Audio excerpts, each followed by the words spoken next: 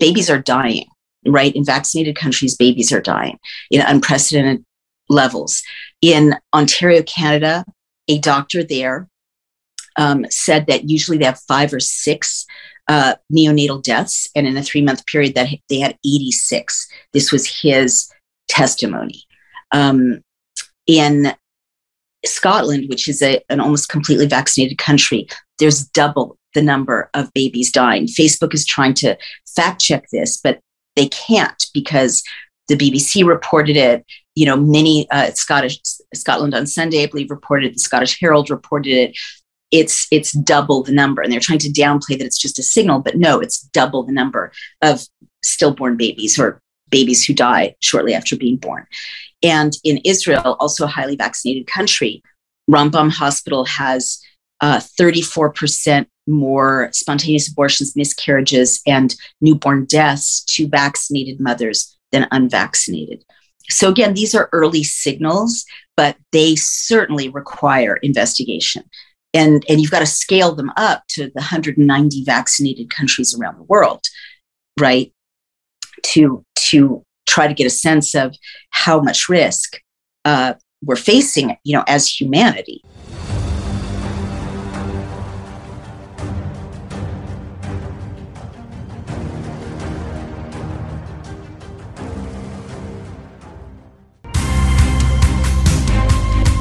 Hi everyone, this is Veronica Kirolenko of the New American Magazine. Last year, the CDC issued a strong recommendation for women who were trying to conceive, pregnant women, and breastfeeding mothers to get vaccinated against COVID. The authorities stressed that there were no safety concerns whatsoever, even though pregnant women were excluded from clinical trials. Let's take a look at what CDC Director Rochelle Walensky and the President's Chief Medical Advisor, Dr. Anthony Fauci, said on the matter. Pregnant people experience the same side effects as others following vaccination. We were also able to follow in detail more than 3,900 pregnant women, and over 800 of whom have completed their pregnancies. Importantly, no safety concerns were observed for people vaccinated in the 3rd trimester or safety concerns for their babies. As such, CDC recommends that pregnant people receive the COVID-19 vaccine. As we all know, these were not included in the original clinical trials that led to the EUA for the 2 vaccines that are currently available. But I want to point out that since the EUA and under the EUA, approximately 20,000 pregnant women have been vaccinated with no red flags, as we say, and this is being monitored by the CDC and the FDA. Apparently, yet unsurprisingly, it was a lie. The new evidence suggests that the federal government was fully aware that the preborn and breastfed babies of the vaccinated mothers were at increased risk of dying, yet insisted that women get inoculated anyway. Our guest today is the wonderful Dr. Naomi Wolf. Her team of 3,000 volunteers, including medical professionals and lawyers, has been going through tens of thousands of pages of documents that the FDA used to decide that Pfizer shots was safe and effective. Naomi, thank you so much for joining us again. Veronica, it's great to speak with you again. Naomi, you have already uncovered so many important and very disturbing pieces of information about the vaccines that were known to the FDA. Last time we spoke, you shared with us many of the key findings related to the stunning inefficacy of the shots and the number of adverse events seen in the trials and in the post-marketing stage of the vaccines rollout. Yet your latest findings are even more troubling and relate to the shots' effects on the most vulnerable Americans, and not only Americans, people worldwide. Please tell us about what you found about the safety data on the vaccines for pregnant women and their babies. Absolutely. It is truly shocking, and it raises a gigantic red flag for mothers and people who care about women who will conceive or give birth or breastfeed around the world. It really is an assault on humanity, what has emerged from the Pfizer documents. And just to add a little detail before I dive in, you're absolutely right. This project, it's not my own work. I'm not a medical doctor. It's 3,000 highly credentialed volunteers, as you mentioned, physicians and RNs, but also biostatisticians, medical fraud investigators, lab clinicians, and research scientists of all kinds. So they have indeed been going through the 55,000 Pfizer documents. They've issued 23 reports that anyone can read. And truly what's emerging, as you said, and as we discussed last time, is a series of horrific crimes that Pfizer knew about, and the FDA knew about. So the latest is this. Pregnant women, as you said, were assured from the very top of the NIH and the CDC on down to hired, influencers on social media, that the vaccines were safe and effective for pregnant women or women who were wanting to get pregnant. As you noted correctly, this claim was made in spite of pregnant women being excluded, as you said, from the internal trials. And so the EUA, the emergency use authorization, was issued for everyone to be vaccinated with these mRNA vaccines without any pregnant human women being exposed to them ever. So it was a massive experiment on pregnant women. Women were not told that. The basis of the claim, the internal basis of the claim that the vaccine was safe and effective for pregnant women, was a study of 44 French rats who were followed for 42 days. And these mother rats were not even allowed to bring their baby rats to term. The fetuses were autopsied, and the scientists decided they were fine. And on the basis of that, this vaccine was declared safe and effective for pregnant women. So these baby rats were not, weighed at birth to see if they were low birth weight. They weren't checked to see if they were nursing okay. They weren't checked to see if their reflexes were normal, if they were learning normally. Nothing. The fetuses were autopsied, and the injection was declared fine for human women. The scientists and doctors who ran the study were shareholders or employees of Pfizer or its subsidiary that made the mRNA vaccines, BioNTech. So that's number one. Number two is that the internal Pfizer documents show that in spite of pregnant women being excluded, 270 got pregnant anyway during the internal trials. And yet they weren't all followed. 234 of them vanished with no known outcome. And their babies, no known outcome. We don't know what happened to them. Usually, in my experience as a journalist, people don't lose data that they're proud of or that they're not trying to conceal. Of the 36 women whose babies were followed to term, 28 of the babies died.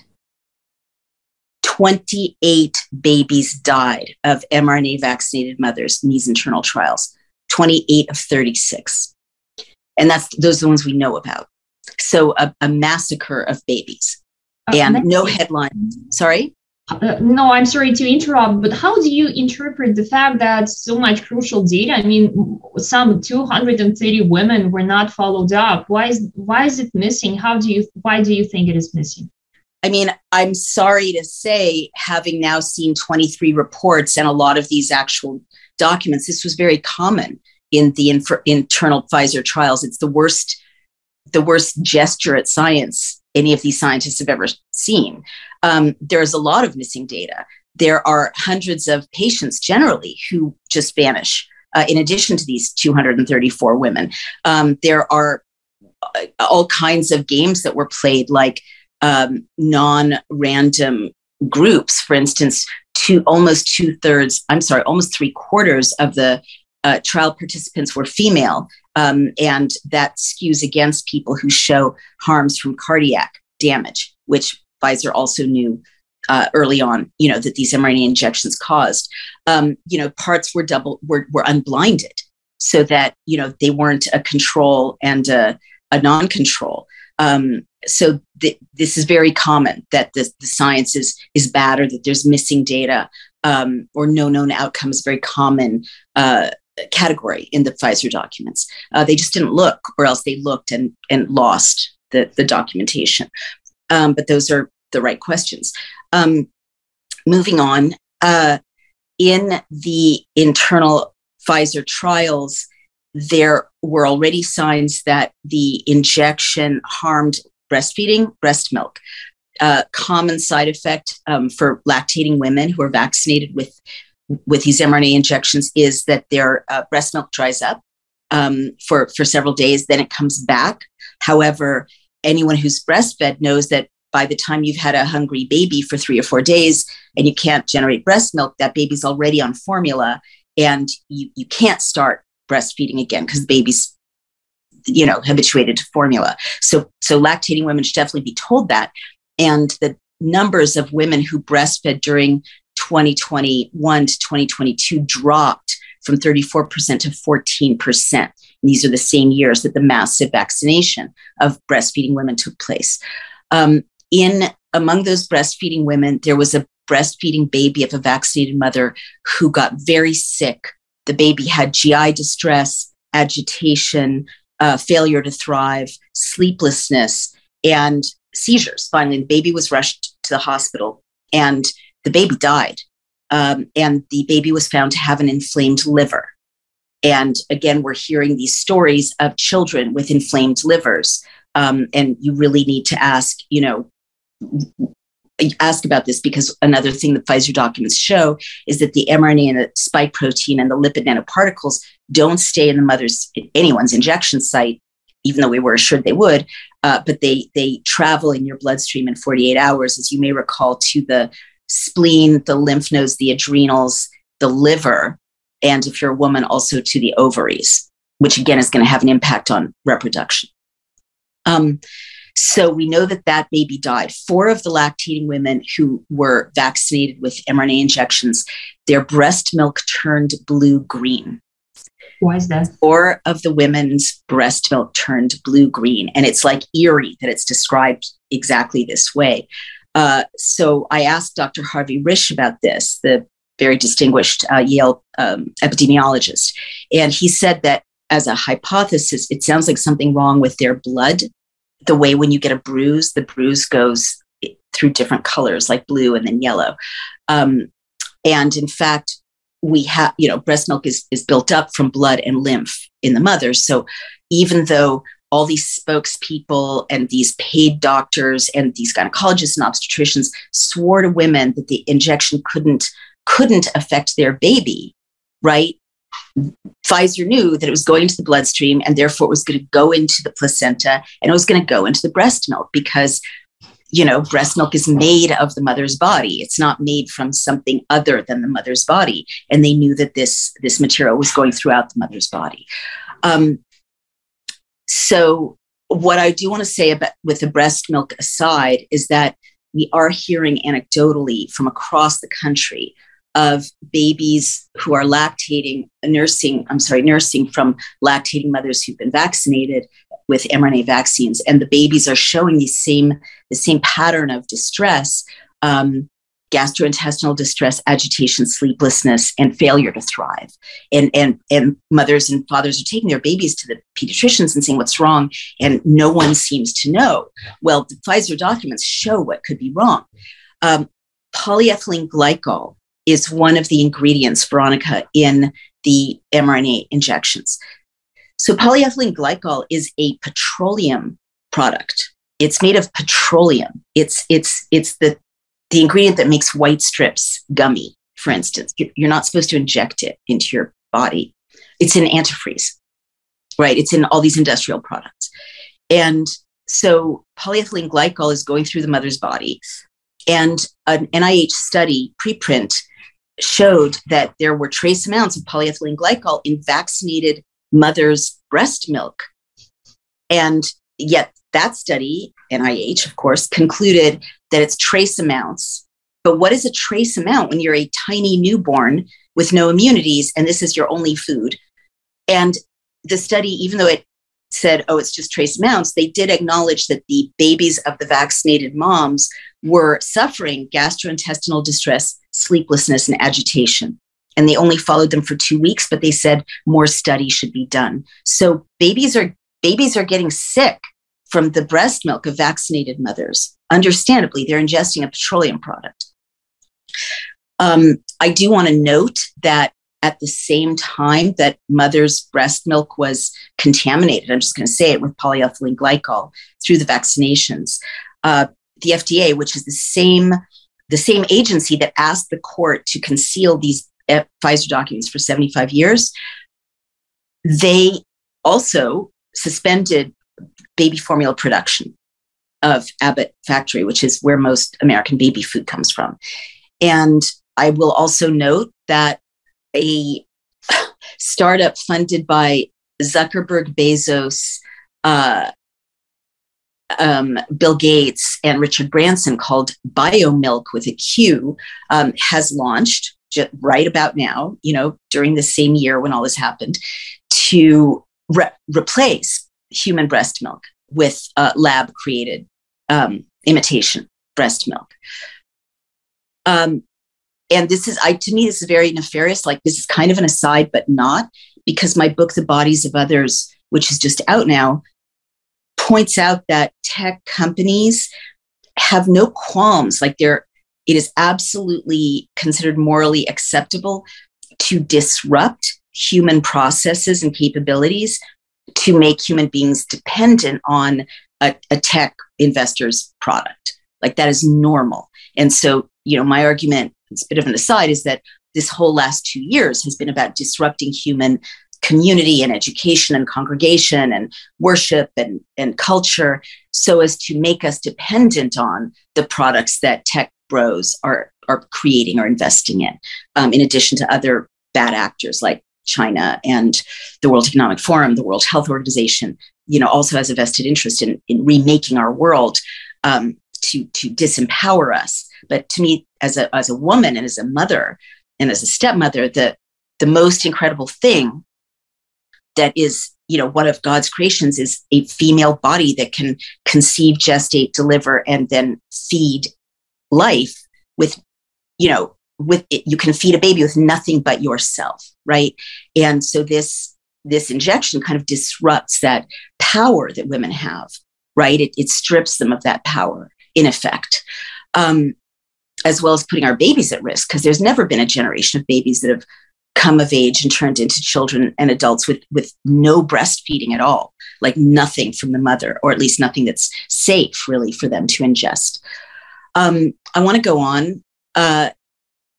In addition to the harms that you see to pregnant women in the Pfizer documents, and at the end of this riff, I want to show you how these babies and fetuses are actually harmed by the injections practically. But an Israeli journalist named Eitana Hecht, who's been reporting on what the volunteers in our project are finding, she looked at signals from 3 countries, and babies are dying, right? In vaccinated countries, babies are dying in unprecedented levels.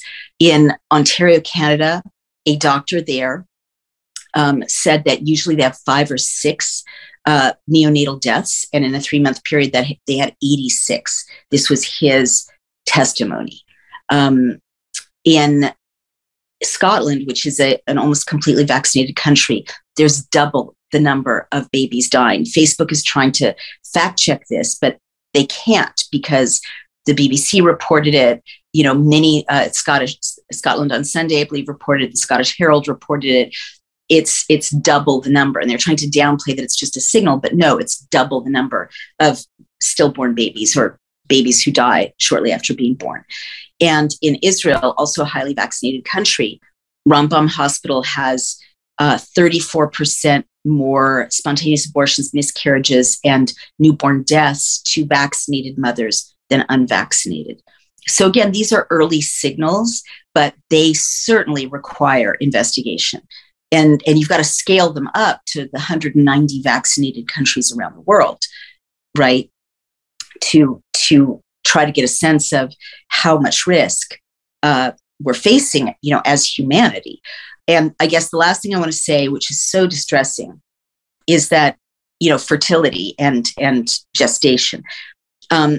I was deplatformed from Twitter for the first time and had a global smear campaign aimed at me a year ago because I was calling attention to anecdotal reports, which are very important in women's health, right? Because when something's wrong, women will start to tell their friends, or they'll start to tell their moms. So the early signals are often anecdotal. So you have to pay attention to them. And a year ago, there were anecdotal reports of women reporting horrible problems with their menstrual cycles if they were vaccinated, ranging from horrible hemorrhaging and clotting to 2 periods in a month, or to, many menopausal women who'd not menstruated in years suddenly menstruating. Well, you don't have to be a biologist to know that that means something is wrong. If you understand anything about human reproduction and the female body and female health, right? Let alone reproductive health. And now we know the spike protein and these lipid nanoparticles, these hard fatty casings, are accumulating in the ovaries, right? Well, finally, after I got deplatformed and attacked, the NIH and other government bodies are acknowledging that vaccinated women's menstrual cycles have extended on average an extra day a month. That's 12 extra days of bleeding on average for a year, almost half a month of extra bleeding. And of course, extra bleeding means, like that uterine lining is there for a reason, right? And it sheds for a reason. So, and these things are very delicate hormonally. I mean, it's not like you can just have an extra day of bleeding on average a month and nothing else is wrong, right? So the reason I bring all of this up is that's a huge red flag. And there's some theories from some of the dissident doctors about why women are bleeding like this. And basically their argument is that the tiny blood vessels are impaired by what's in the mRNA injections. But I want to go now to the amniotic sac, right? The placenta. Like, this is so important, where this is a baby's home for 9 months, and it's super delicate, right? I mean, there are problems you can have in pregnancy, like placenta brevia, where it's, you don't want to get it ruptured, you don't want to get it dislodged, it has to be okay for the baby to be okay, right? Like, I can't believe I'm even having to explain this. And I'm just kind of reminding everyone of their 8th grade biology so that they understand how serious this is. So these lipid nanoparticles, which, like, imagine tiny, tiny casings, like a gelatinous vitamin or gelatinous pill. It's got like a rubbery casing on the outside and it's liquid on the inside. I'm not making an exact comparison, but very a sketchy comparison. The lipid nanoparticles are these tiny hard fatty casings that enclose the mRNA, right? And then they're exciting to biotech companies because they can deliver medicine to all kinds of places in the body. Well, at what cost? They were engineered to cross the blood-brain barrier to deliver medicine to people with brain tumors. So that's like a very serious risk-benefit assessment, right? If you don't get the medicine to the brain tumor, you're going to die of a brain tumor. However, these lipid nanoparticles designed to cross human membranes, right, are being injected into healthy women who are carrying, and who then carry what are supposed to be healthy babies. So they don't need to take those risks. But those lipid nanoparticles that women were assured cannot bother the baby, can't get to the baby, they cross every membrane in the human body. And so these lipid, tiny, hard, fatty casings are entering, traversing the placenta. And personally, I don't yet understand how something can traverse a membrane without harming or weakening or altering a membrane, right? The scientists haven't explained that to me yet.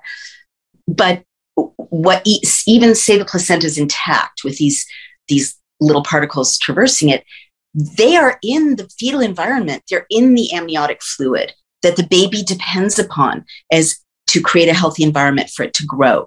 And they're traversing, they're in every cell in the body, according to the manufacturer's earlier websites. They've deleted this, but that means they're in the amniotic, the connection to the mother, they're in the baby itself, right? So there is no way to say right now what kind of consequences it will possibly have in the long term for those babies. Well, exactly. Thank you very much. And I guess what I'm trying to say is, and I'm not a scientist, but understanding how lipid nanoparticles work, the fact that babies are dying is an incredibly urgent emergency for us to stop everything and immediately figure out why they're dying. Because what I've described now, what the documents show is there are several mechanisms by which they could be dying that Pfizer knew about and the FDA knew about. And that's my update. Naomi, I would like to thank you so much for your time and taking the time to share this crucially important information with us. Please tell us what's the best way to connect with you and support your work. And also, please tell us what's the best way to get your latest book, The Bodies of Others. Thank you so much. So please do order The Bodies of Others because it's being censored in various ways. And you can go to Amazon or even better, allseasonspress.com or Alibris or dailyclout.io, bookshop.org, or your local bookstore. You can see all of these reports, and you shouldn't take my word for it, right? You should go look at the reports that have the actual citations of the actual Pfizer documents. So this cannot be fact-checked away. Right? They're trying, but they can't because the documentation is right there. And that's on dailyclout.io. You can follow me at Dr. Naomi R. Wolf on Getter. And please do support this effort. We now have an incredible legal team bringing charges or bringing a civil cause of action and aligning to bring charges against Pfizer. So we have legal bills. So please do support us if you can, everyone out there. Thank you very much, Naomi. All the best. Thank you so much. Take care.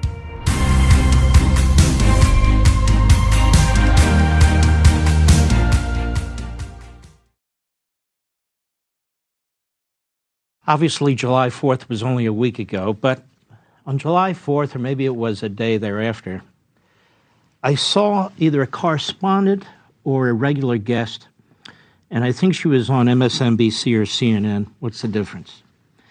And she said to the host that the Constitution does not serve our purposes anymore. It was written by a handful of white slave owners. This is what you get from the Marxist left, the Constitution. What's in the Constitution? Due process, free speech, freedom of religion, the right to bear arms, the right to be protected in your home, probable cause, all kinds of protections for the individual. What else is in the Constitution? Limitations on government. Limitations on Congress, limitations on the presidency, limitations on the courts. So we don't have a kind of totalitarian regime centralized in one place, which is what the founders fought against. What else do we have in the Constitution? We have all kinds of things in the Constitution that promote what we call the civil society, law and order, and protect the individual. You see, these people who wrote the Constitution and adopted the Constitution, most of them were people of faith. Most of them were learned, even though they didn't all go to Princeton. Most of them looked back on the various governments that had existed before ours and during their times. And so they researched, they thought, they looked at philosophers, they looked at Aristotle and Cicero, they looked at Abraham and Moses, they looked at Jesus, they looked at so much. In 5.5 months in Philadelphia, they came up with the Constitution. And that Constitution wasn't imposed on the people. Every state legislature had a say. That is, they had a convention. Those state legislatures, where the individuals in those legislatures were elected at the localist of levels back then. And they would have these conventions of regular people and legislators who would get together and make decisions about what they supported and what they didn't support. Much more quote-unquote democratic, wasn't it? So when you have people go on television and denounce the entirety of the Constitution, you can then understand why they embrace and celebrate something like the January 6th committee in the House of Representatives. Every member of that committee was approved by and chosen by Nancy Pelosi, one of the most evil speakers of the House in American history, one of the most diabolical politicians in modern American history. All members on that committee, all 9, voted to impeach Donald Trump who is the subject of their investigation. Not January 6th, not security for the Capitol, but Donald Trump. Someone once said it's like the third impeachment. It pretty much is.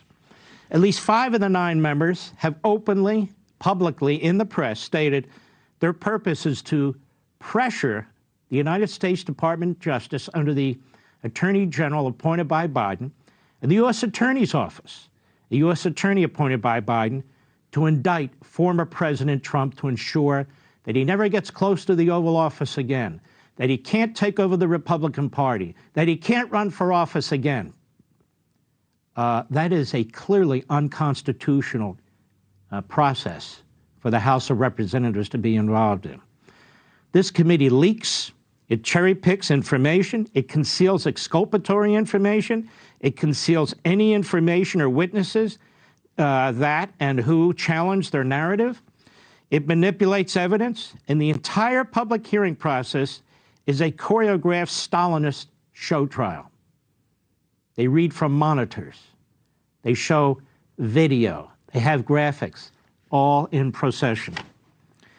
The committee is investigating the Republican National Committee, scores of private and nonprofit organizations, Republican state officials, election attorneys, conservative media figures and organizations.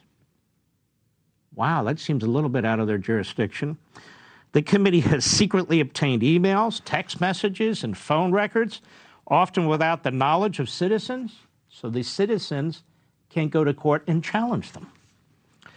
There have been violations left and right of attorney-client privilege, of attorney work product, of confidentiality. This is a core fundamental principle in our system of justice, ladies and gentlemen. The committee is now using extreme left-wing groups, it was just learned, that are tied to the Democrat Party, such as the Southern Poverty Law Center, which has come under financial and other scrutiny in the recent past, to funnel research to the committee. Quote, our work has helped to document coordination between Trump, his allies, and 2 extremist groups we've tracked for years, said the Southern Poverty Law Center to Politico. And this group, Southern Poverty Law Center, often smears Christian organizations, traditional conservative groups, and labels them as hate groups, among other things. Meanwhile, there hasn't been one syllable of testimony in front of the public regarding testimony this committee has received in secret by a number of witnesses, that it was Donald Trump who authored a document authorizing up to 20,000 armed military National Guardsmen to protect the Capitol building. He issued that authorization 2 days before January 6th. It was turned down by Nancy Pelosi. It was turned down by the mayor of Washington, D.C. Doesn't it sort of undermine the whole notion that he was in charge of some insurrection? I also learned, as I interviewed Kash Patel, the former chief of staff over at DOD, on my radio show, that Trump also authorized, after the election in November, the Department of Defense to prepare transition to a Biden administration. You can challenge the election while at the same time allowing the government to go forward with a likely or possible transition, which is exactly what Donald Trump was doing. At the same time, Biden's appointed U.S. Attorney and Attorney General are obviously coordinating with this committee and attempting to criminalize challenges to the 2020 election in ways we've never seen before in American history and will do grave damage to our political system. A candidate, listen to me, a candidate or his surrogates can and have, under our Constitution, challenged the vote in states, not only through litigation, like Al Gore tried to litigate himself into the Oval Office, but through the state legislatures. Article 2, Section 1, Clause 2 doesn't give the courts or the executive branch the power. It gives the state legislature, specifically by name under the federal Constitution, to determine who the electors will be. And early in our history, the state legislature chose the electors. And recently in our history, in 2000 in Florida, when they had a rogue Democrat-controlled Supreme Court, the Republican state legislature had taken steps to appoint the electors because the Supreme Court of Florida had blocked the process and they wanted to make sure electors get there. Also in our history, we've had two sets of electors sent to Congress as well. It's not a crime for a candidate to ask or to lobby state legislators to take a look at what's taken place or to change the outcome. You may not like it. You may not think it's politically wise. You may not think it's ethical. It's certainly not illegal, and it's certainly not criminal. Now we have the U.S. Attorney's Office, with the approval of the Attorney General, no doubt, searching the homes and the electronic devices of attorneys, of election attorneys. You have a federal grand jury hearing testimony from information taken from attorneys. The efforts to use criminal statutes that have never been used before in this way to try and manufacture a coup effort or to try and claim some kind of obstruction or interference with the electors or something else, pure and simple, by Biden appointees of justice in the U.S. Attorney's Office, is a horrific, unconscionable abuse of power by people who really are not interested in the Constitution. Now, keep something else in mind. Washington, D.C. is a haven for Democrats, legally, politically, and in every other way. 92%, if I recollect correctly, of the vote in Washington, D.C. went to Joe Biden. 92%. Well, who do you think makes up the grand juries? Who do you think makes up the juries? The people in the city of Washington, D.C. Now, if they voted 92% for Joe Biden or 92% for Hillary Clinton, let's just say overwhelmingly voted for those two candidates, and you have an Attorney General of the United States and a U.S. Attorney trying to bring an indictment in front of a grand jury. And remember, a grand jury, there's no opposition. It's just the prosecutor and the members of that grand jury. And even those witnesses who testify in front of the grand jury are not free to have an attorney present. And if you have a trial and the jury is made up of individuals out of a pool of overwhelmingly partisan Democrats who voted for the opposition, who either voted for Hillary Clinton or Joe Biden, and you have a former president or his surrogates facing that jury, how in the hell are they going to get a fair trial? This whole thing is rigged. It's a disgrace, from this committee to the U.S. Attorney to the Attorney General of the United States to the so-called justice process in Washington, D.C. Why don't they hold it, if they're going to hold it anywhere else, in Utah or Idaho or someplace like that? No, that would never happen. So my point to you this evening is this. You keep hearing media types and legal analysts go on about what we learned. The fact of the matter is, what we learned is we have a rogue committee, a rogue U.S. attorney, a rogue attorney general, where information is being censored, where contrary witnesses are not permitted to publicly testify because it destroys the narrative, and where this whole system is set up to try and kill the Republican Party generally, MAGA specifically, and Donald Trump overall. That's what it's doing. That violates separation of power from this committee, and the abuse of these criminal statutes should not stand. Hey, Sean Hannity here. Hey, click here to subscribe to Fox News YouTube page and catch our hottest interviews and most compelling analysis. You will not get it anywhere else.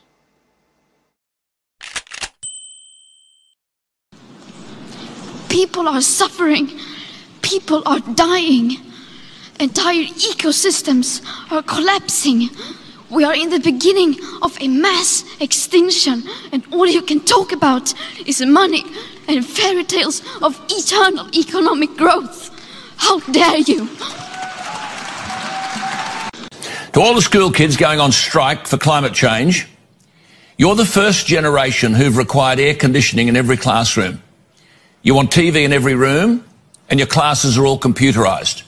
You spend all day and night on electronic devices. More than ever, you don't walk or ride bikes to school, but you arrive in caravans of private cars that choke suburban roads and worsen rush hour traffic. You're the biggest consumers of manufactured goods ever, and update perfectly good, expensive luxury items to stay trendy. Your entertainment comes from electric devices. Furthermore, the people driving your protests are the same people who insist on artificially inflating the population growth through immigration, which increases the need for energy, manufacturing and transport. The more people we have, the more forest and bushland we clear, the more of the environment that's destroyed. How about this? Tell your teachers to switch off the aircon. Walk or ride to school. Switch off your devices and read a book.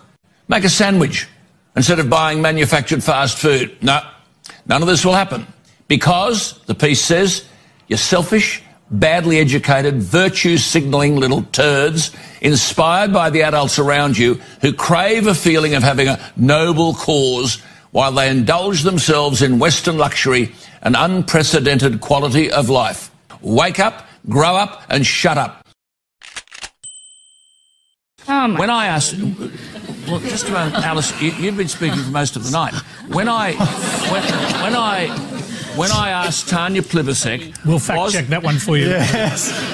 When I asked Tanya Plibersek, was the Deputy Leader of the Labor Party and the potential Deputy Prime Minister, was carbon dioxide the big issue in relation to climate change? And she said yes.